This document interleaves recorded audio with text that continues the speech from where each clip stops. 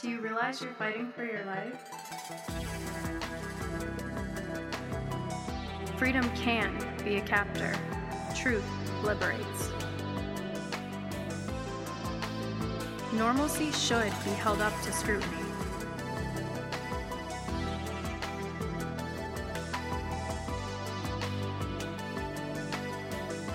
When everything is on the line, learn how to stop living a lie.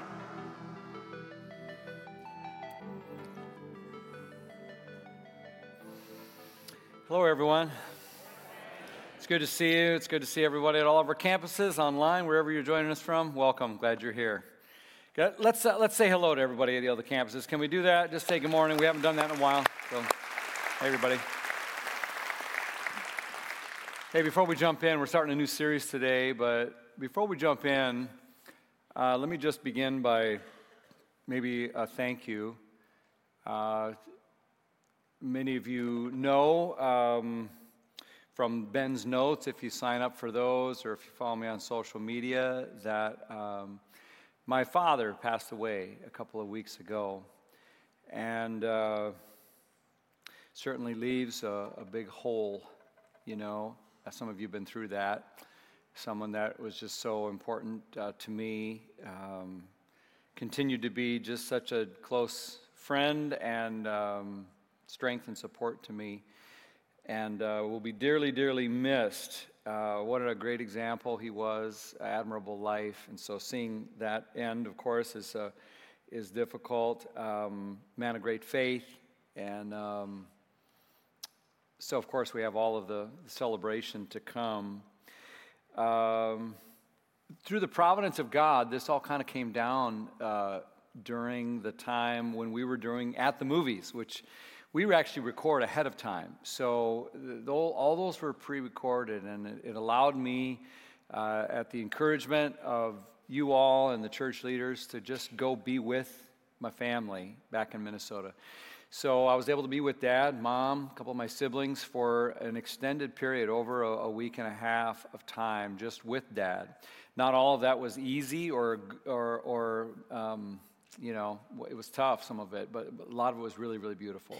And to be able to be there was such an honor, to care for him, to be with him, to go through all that together was one of the most profound experiences of my life, really. I'm still processing all of that, honestly, and just consider it a great honor.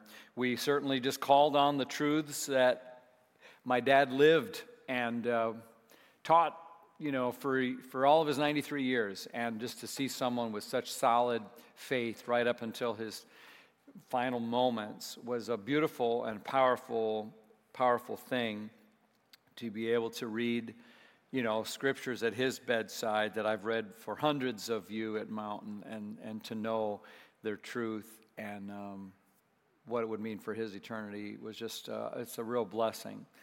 Blessed Assurance was one of the last songs he ever heard.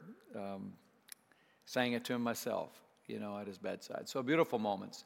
I just want to say thank you to you all for your kindness, for the church, for the elders and the staff, just kind of saying, hey, we got it. Be there as long as you need to.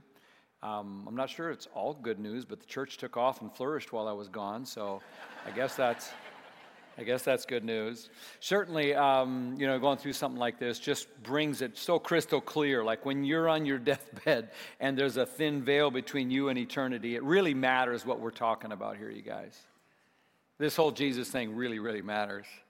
And it's brought me back with a little fresh urgency to our mission. I think I bracketed some of those feelings that you're supposed to feel off, and they're catching up to me a little bit now. So if I'm a little foggy, you'll understand for a while. Some of you asked about Mom. She's doing okay. I mean, how would you be doing? They would have been celebrating 72 years together as a married couple here in a little bit. She's 95. She lives at home alone. And she's well supported and friends, and we have family there. And she said the other day, she said, you know, I know I'm never really alone. And she didn't just mean all her friends and family and church checking on her. She meant she knows she's got the Lord. So you can continue to pray for us. We have a service it's big on my mind, getting ready for on June 3rd. So we'll go back and celebrate his life, celebrate the hope and the power and the beauty of the resurrection of Christ and what it means for all of us. So you can think of that, and appreciate all. I guess that's all I got to say about that. Yeah. Thank you. Yeah. All right. Let's dive in. Let's pray. God, I want to say thank you for all these people who have, in their kindness, pastored this pastor, and thank you for the beauty of the resurrection. That just Dad is more alive than he's ever been right now, and I love that, and I look forward to that reunion. I thank you for all those people who've gone before us, who are cheering us on right now in our own race of faith, looking down and saying, you can do it. Don't you quit. Stand firm. Run fast. And I thank you for those voices. And Lord, I pray for the person who's in that grieving window right now themselves over something tender or tough that they've gone through. And there's always something. Everybody we meet is always carrying something. So, Lord, help us to be wise and tender and sensitive, caring people who really carry about us the kindness of Christ in our hearts and care for one another. And now help us as we open our minds and hearts to your word and to these radical, powerful truths that can reshape us as we dive into this new series. We pray in Jesus' name. And all God's people said, Amen. All right. So, you're being lied to. And a whole lot of people, maybe you, I don't know, are believing some of the lies. And the problem isn't just that you might believe a lie or two and have something in your head that's not right. It's that when you really believe a lie, you live a lie. And when you live a lie about who God is, who you are, what's truly important in life, how life actually works, what's the key to happiness, where do you find real joy and real peace. When you believe a lie about all that stuff, you live a lie about all that. So it means it wreaks havoc on you and your family and society around us. And you're being lied to like every day. It's an onslaught. It's a massive narrative jammed down our throats from all kinds of sources, and so many people normalize it that it almost seems like it must be true, which is why a lot of people fall for it. It's like a war between truth and lies, and it really matters because it constructs, after a while, a kind of worldview. We all live with a worldview, like a mental map of reality, like what's actually true, how do things work, what is the way things are. And when you live with those mental maps that are built on lies, well, it's not good. Martin Luther King Jr. said it this way. He said, in every one of us, there's a war going on, and it's a civil war. It's inside of you. You ever felt that? You ever felt a little tug of war inside of you? Like there's something that you hear, like maybe in Scripture, in a moment of clarity, or we're here together, and it's like, oh, I get it. I get what marriage is supposed to look like, or I get how I'm supposed to manage my feelings, or I get what's true about life or goodness or whatever, and it's clear. And then like we're just discipled by so much of the news and our friends and the world around us and Instagram, and before long, it's like all of that truth is fuzzy and lost. And do you ever feel that tug of war? It's deceptive and it's broad, and it's a war between lies and truth. Now, to be clear, I'm not talking about something that's kind of the buzz today to talk about, fake news and all that. And I get that. That's a thing, and people are concerned about it. And what they mostly mean is, I wish you'd listen more to the news channel I listen to. I'm talking about something that's about 4 levels up from that. That's much more important. And it is a struggle. It's a battle going on, and you don't get a choice in whether you're going to fight the battle or not. The choice is not whether to fight or not to fight. The choice is whether you win or surrender. So I'm talking to people who are aware and want to be more aware of how do we sort out truth from lies, and how do we win? How do we win the war on lies. There's a title to this thing that we're calling it, How to Stop Living a Lie. There's actually a book by an author named John Mark Comer that we read, some of us on the team, a while back, and we're like, oh man, he's got some great stuff, man. He says what we want to say, so we're going to steal some stuff from him, but I'll be honest with you, we're leaning way more into the one who described himself as the way.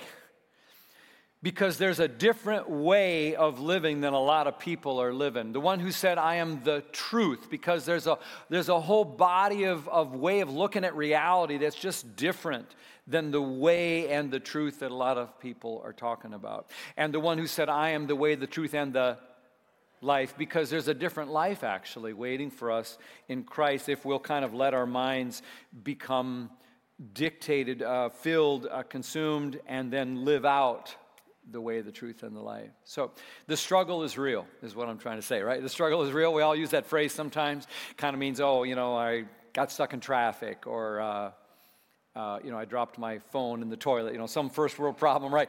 But behind that little cliche, there's some truth, isn't there? Like, you know what? Life isn't always easy. In fact, it's often very difficult. No matter how successful you are, how much money you have, how great everything appears to be in your life, sometimes there's a lot of struggle in life, and it just feels hard. Jesus said as much. John 16:33, he said, in this world you will have what? Trouble. You're going to have some trouble, y'all. You just might as well know it. And it's amazing how when we understand that truth, how it affects so many other things.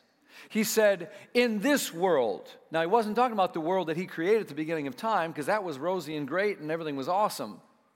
And he's not talking about the world that he's bringing one day, which Revelation 21 describes as a place where there will be no more pain, crying, tears, sorrow, separation, death, none of that. It's not, no, in this world, y'all are going to have some trouble. You're going to have trouble. What's trouble? Someone going to betray you. You're going to have disappointment. You're going to have discouragement. You're going to have disease. You're going to have death. You're going to have a divorce. You're going to have all kinds of trouble. And you will have trouble, he says. Not like, you know what, I got bad news. It's like a lotto. There's a few of you unlucky saps that are going to have a rough go. The rest of you, it's going to be good. No. He says, you all will have trouble in this world. And yet, Jesus goes on to say, and the other New Testament writers go on to say, hey, but you can choose joy in the middle of it. You can actually have a life filled with joyful. You can have joy in all circumstances. You can have peace. The same place where he said you're going to have trouble in the world was the same conversation where he says, oh, and by the way, I'm going to give you my peace, and you can have it in every circumstance. Wait a second, I just lost my dad. Or you say, I'm just losing my job, or my kids are going AWOL, they're going crazy, and you're, what are you saying? I can have joy, I can have peace in that? And it's like, oh yeah, exactly, because it has to do with what you believe. And what you believe, you start living that. So that's why it matters a lot. Let me try to break this down a little bit for you. Wise teachers for a long, long time, many centuries, have kind of made a division between pain and suffering, if you will. So like pain, simply stated, is what is. Pain just comes at you. It just happens. That's the death of a loved one. It's a diagnosis. It's someone doing you dirty, or a failure that happens. It hurts. It's pain, okay? It's just what is. It's the reality. But suffering is kind of how you feel about it. It's how you react to it. It's the meaning you make or don't make because of your beliefs about the pain. You can't change the pain. It's going to come. But what we really look at life differently, and we suffer more or less depending on what we believe. So this is a big, big deal. The problem isn't so much that we tell lies. The problem is that we live them. And then they sabotage our peace, and they wreak havoc on so much of our life. You know, psychologists, when they talk about neuroticism, they basically define it as when we suffer more than we need to. And by that definition, how many of you are with me saying, yep, sometimes I'm neurotic? Because we suffer more than we need to. What are we talking about here? Well, basically, if I expect life to be easy I'm going to suffer a lot more than I need to. If I forget the words of Jesus, I'm going to suffer more than I need to. Years ago, I was handed a book I didn't know would become a very famous book that millions and millions of people would read by M. Scott Peck. It's called The Road Less Traveled. And the first 3 words are a real gripper. The first 3 words are, life is difficult. Makes you really want to turn the page, doesn't it? But it's true, isn't it? And what the author goes on to describe is how when we think life is not going to be difficult and it should not be difficult and there's nothing hard about it, how difficult life seems. But on the other hand, when we expect life to have its challenges and hardships as part of what comes in this world, it's amazing that those people who do that are the ones who invariably have the most peace and joy in their life.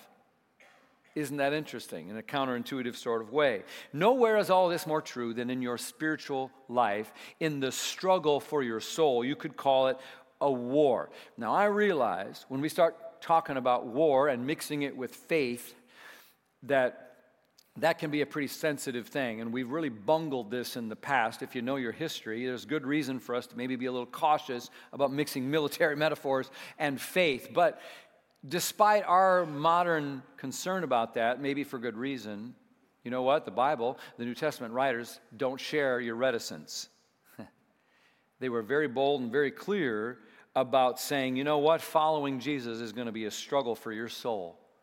It's going to be a war for your soul. Let me just show you. We could talk about this a long time. Let me just give you a few examples. Paul is talking to a young protege named Timothy in 1 Timothy chapter 6. What does he say? He says the same thing in 1 Timothy 6 that he says to you right now. Fight the good fight of faith. You want a cakewalk? You ain't going to find that in this life. Fight the good fight of faith. He says over to the Ephesians in chapter 6, he says, let me give you one final word on all this that he's been given this whole chapter, this whole book. And then he says this, he says, be strong in the Lord and in his mighty power. You're going to need power. And you're going to also need to put on God's armor, that's military language, so that you will be able to stand firm against all the strategies of the devil. For we are not fighting against flesh and blood enemies, but against evil rules and authorities and of the unseen world, which are, though unseen, nonetheless real, against mighty powers in this dark world and against evil spirits in the heavenly places.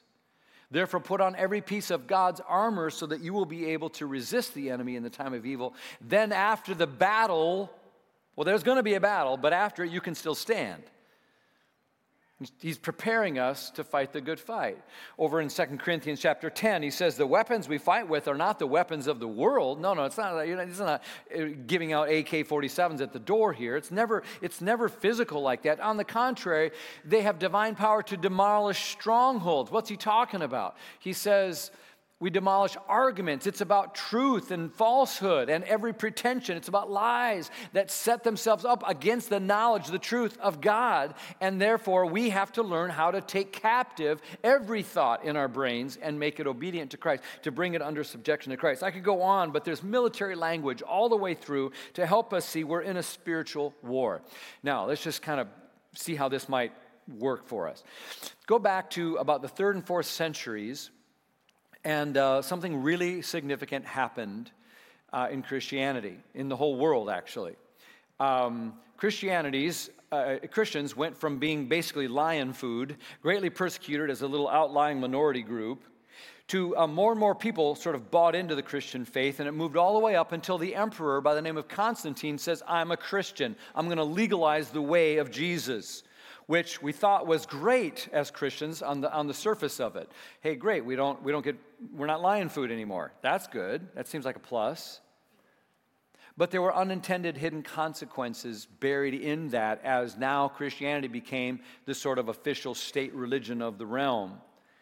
And what happened is, instead of Christianity being this sort of countercultural little subgroup that could speak really strong, radical truth about who Jesus was and the truth he called us to, now we, instead of bringing all that to society, we began to be swallowed up by it a little more and look more and more like the world around us. We went with the flow. We compromised with the government. We became complicit in a system that was very non-Christian in many ways. Does any of this sound familiar, by the way? And what was happening on the other hand is the empire itself, many people were concerned, was losing its power and also just like kind of in disarray. It felt like the world was falling apart. Does any of this sound familiar?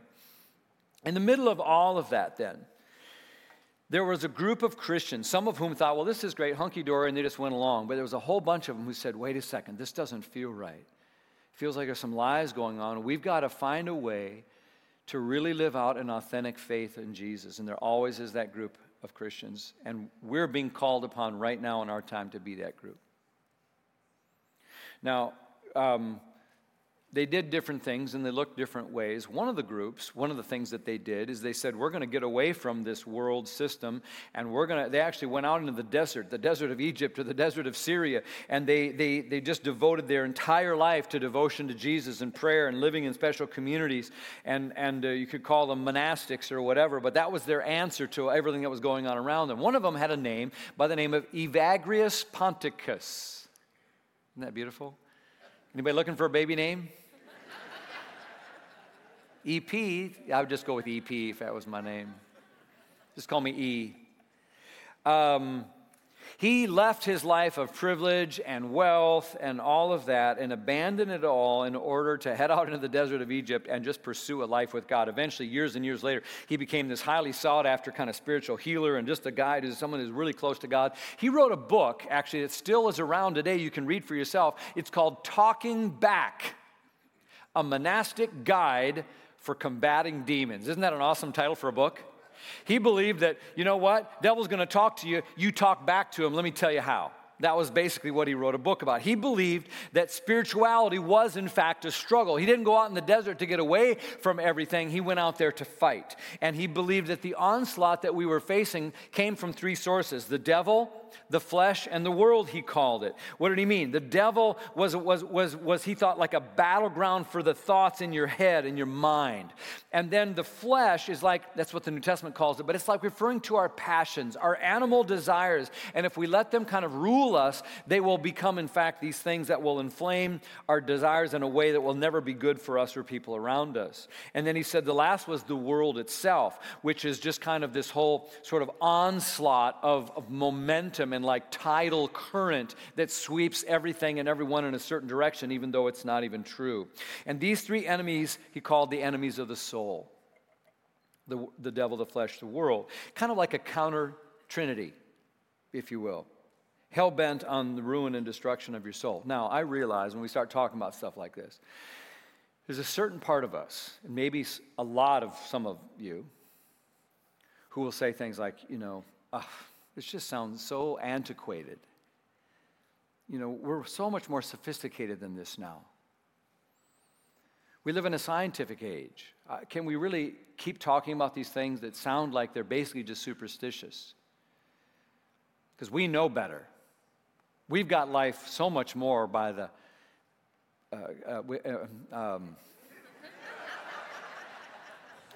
We just can't be dragged back to, this sort of antiquated way of thinking. Devils and flesh and world. If you can't measure it with science, it's not even real. And to which Jesus might just say gently, how's that working out for you?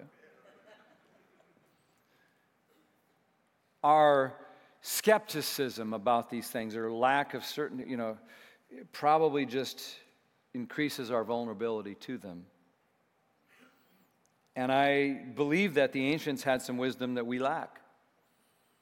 And the Bible has some truth that we need.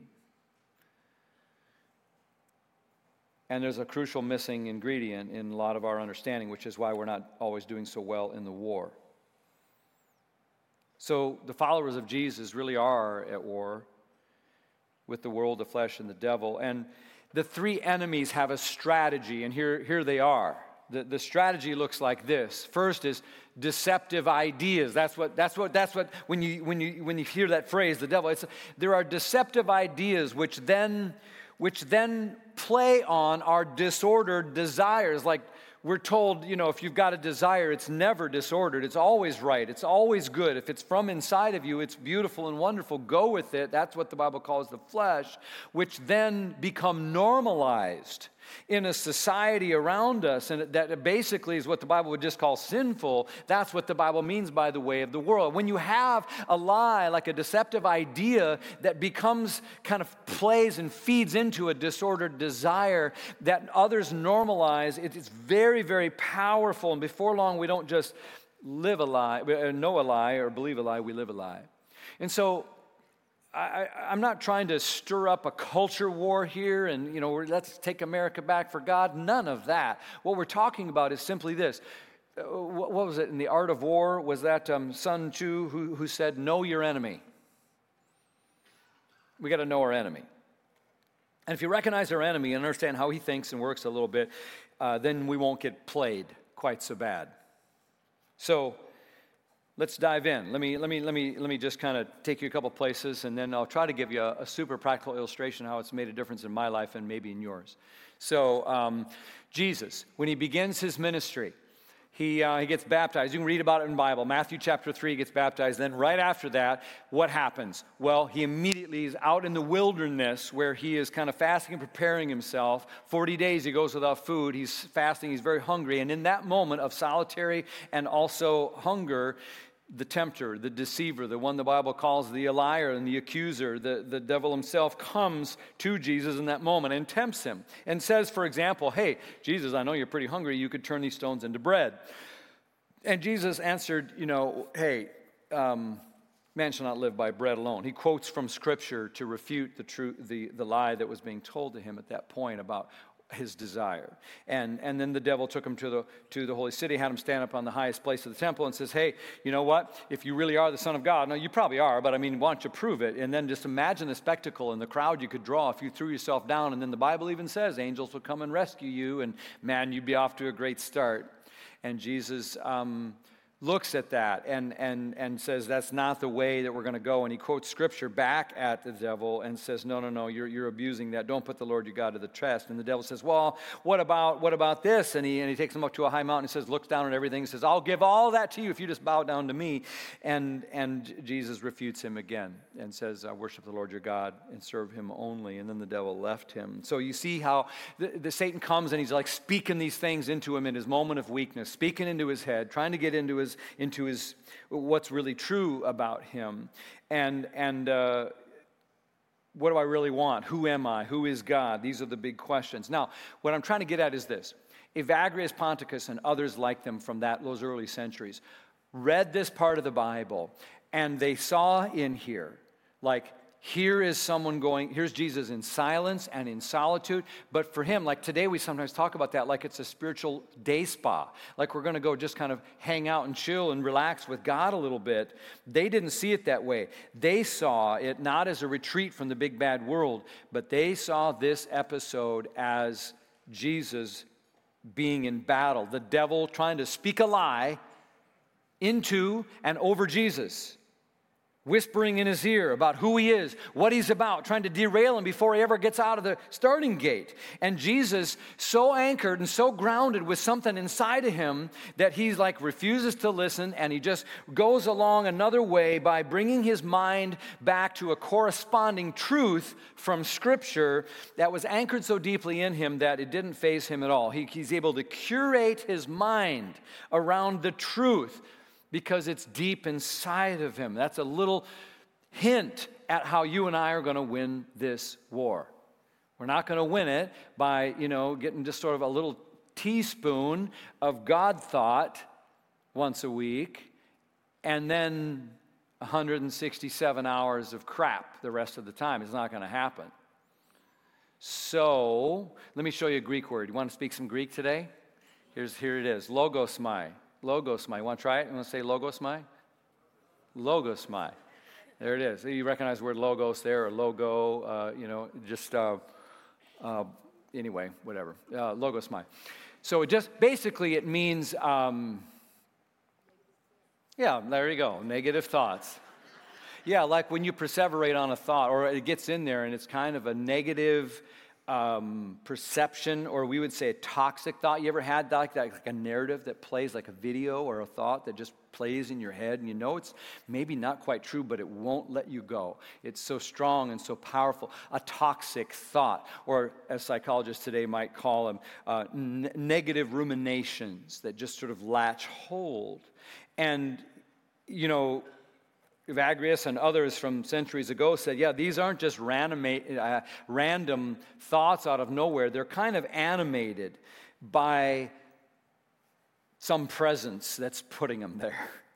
And again, some of us are like, time out, wait a second. What are you saying here? You talking about, what are you talking about? The devil talking to me? Or what are you saying here? And I just would say, just suspend judgment for just a second and ask yourself if you've ever had a thought. You knew it was toxic. You knew it was not really a good thought. But man, it's almost like it had a will to it. Like a malignant will, like it just wanted to latch on. It wanted to be thought. Like you kind of didn't want it to be there, but it just would not let you go. And you began to just sort of fester on it. Like something happened, you messed up, and then the thought just grew that you are a failure. And that everyone thought you were a failure. And you begin to look at every other part of your life that's a failure. And before long, and it's this whole thing working on you. Even though it's not a voice from God, it's not even truth. But it's powerful. It's happened to all of us. When someone does you dirty and you get a thought like, it would sure be sweet I know how I can get back at that sucker. And that thought just festered. Now, that thought's not from God. It's not really a true thought, but it's powerful there. Or an insecurity arises between spouses, husband, wife. She sees him, with that person and begins to think, I bet he thinks she's way more attractive. And after all, I am a piece of trash. I just, and before long, we just run wild with toxic thoughts that we ruminate on, don't we, sometimes? And these things can actually, if they just enter our thought and leave, that's one thing. But when they get stuck there, we begin to live those lies about who we are, who God is, and it's like revenge and jealousy and shame and all this stuff lives and brews and grows out of this stuff. What we think really matters. These are not voices from God. It really, really matters. And if we entertain them, we begin to act out. And you can call it whatever you want, but you know what it is? It's demonic. Demonic activity doesn't look like, I'm going to date myself here, but it doesn't look like poltergeist or someone's head spinning and vomit coming out of their mouth. You know what it looks like? It looks like someone believing a lie. That's how it looks, according to Scripture. So let me just remind us. The Bible says in Proverbs, as a person thinks in their mind and their heart, that's who you are. Your mind is the primary point of contact you have with reality and with God. So what's going to be the point of contact that if you had a spiritual enemy who might attack you in the most fierce way? It's going to be your mind. That's why the Bible says in Philippians 4 that we've got to guard our hearts and minds in Christ Jesus. So let me just give this to you this way. Let me ask you a question. What voice are you listening to? Because it really, really matters about who God is, about who you are, about what's true, about how to live the good life. It really matters because you'll begin to live that voice. Let me take you back. Go back to the Garden of Eden, right? God spoke some stuff to the first two humans, Adam and Eve, we call them in the Bible. They were there, and God had spoken some things about his love and protection and care for them.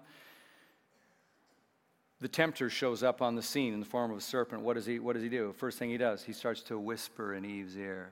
Hey, is that really true? And he said, I know he said that, but what about this? Or is that really, he said don't, but is he on an ego trip? Or I bet he begins to plant doubt in her mind about the goodness of God. The other voice from the tempter began to crowd out the voice of God, and she believed the lie, and the rest is history. We've been doing the same ever since. What voice are you listening to?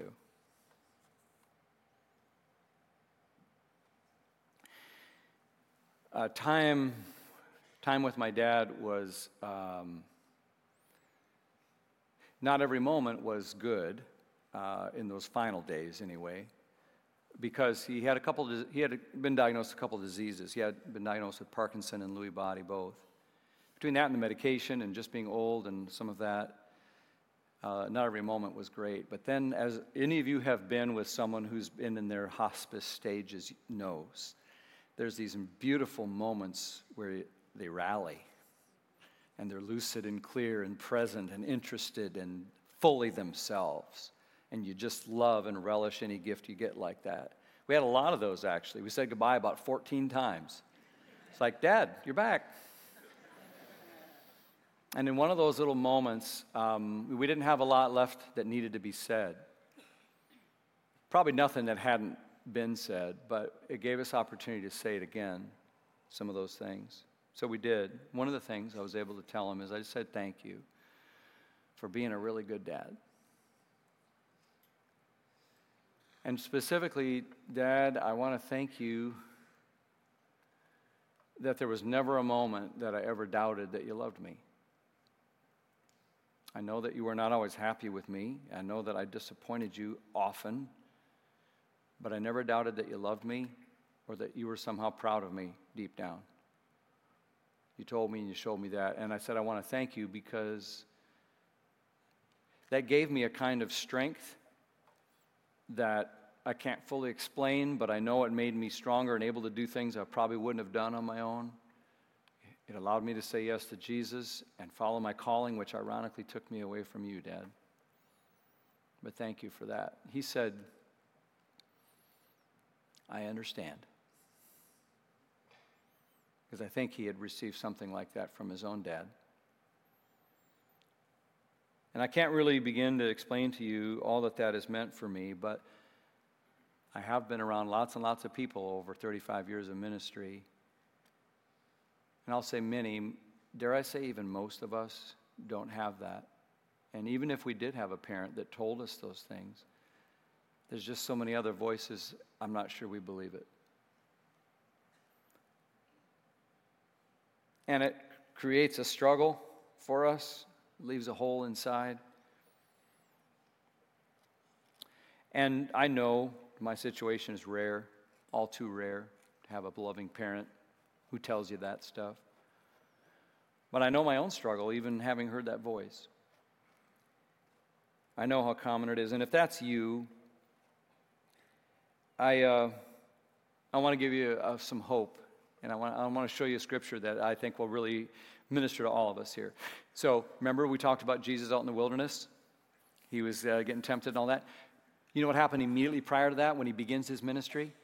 First thing that happens is his baptism, end of chapter 3. So Matthew chapter 3, Jesus comes to this guy named John the Baptizer, crazy guy out in the wilderness, says, I need you to baptize me. John says, oh, heck no, you're going to baptize me. He's like, no, that's not how it works, just do it. And he does. And he baptizes Jesus. Verse 16 of Matthew chapter 3 says this, as soon as Jesus was baptized, he went up out of the water, and at that moment, heaven was opened, and he saw the Spirit of God descending like a dove alighting on him, saying all of the Father, Son, Spirit are all present in this moment. Verse 17, and a voice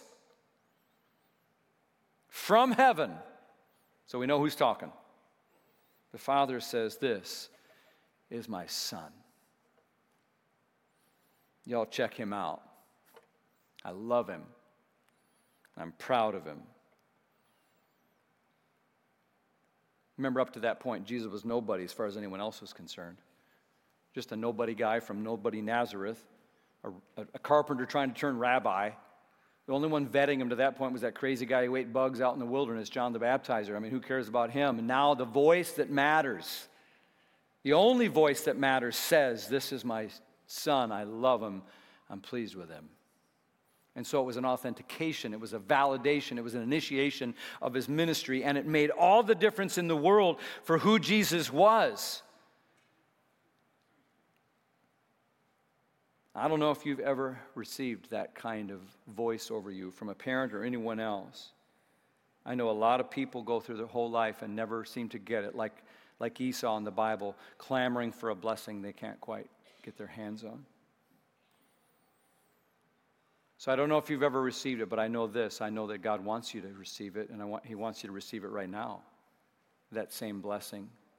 And if you trust this Jesus Christ who came up out of that water, and that voice spoke to him, over him, who went on then to love and to live and then die and be raised again and invite you into that same blessing through faith. If you say yes to that Jesus and follow the way, the truth, and the life, that same message that God spoke over Jesus that day in the water is the voice that God wants to speak over you and your life. You are meant to be His child and to know it.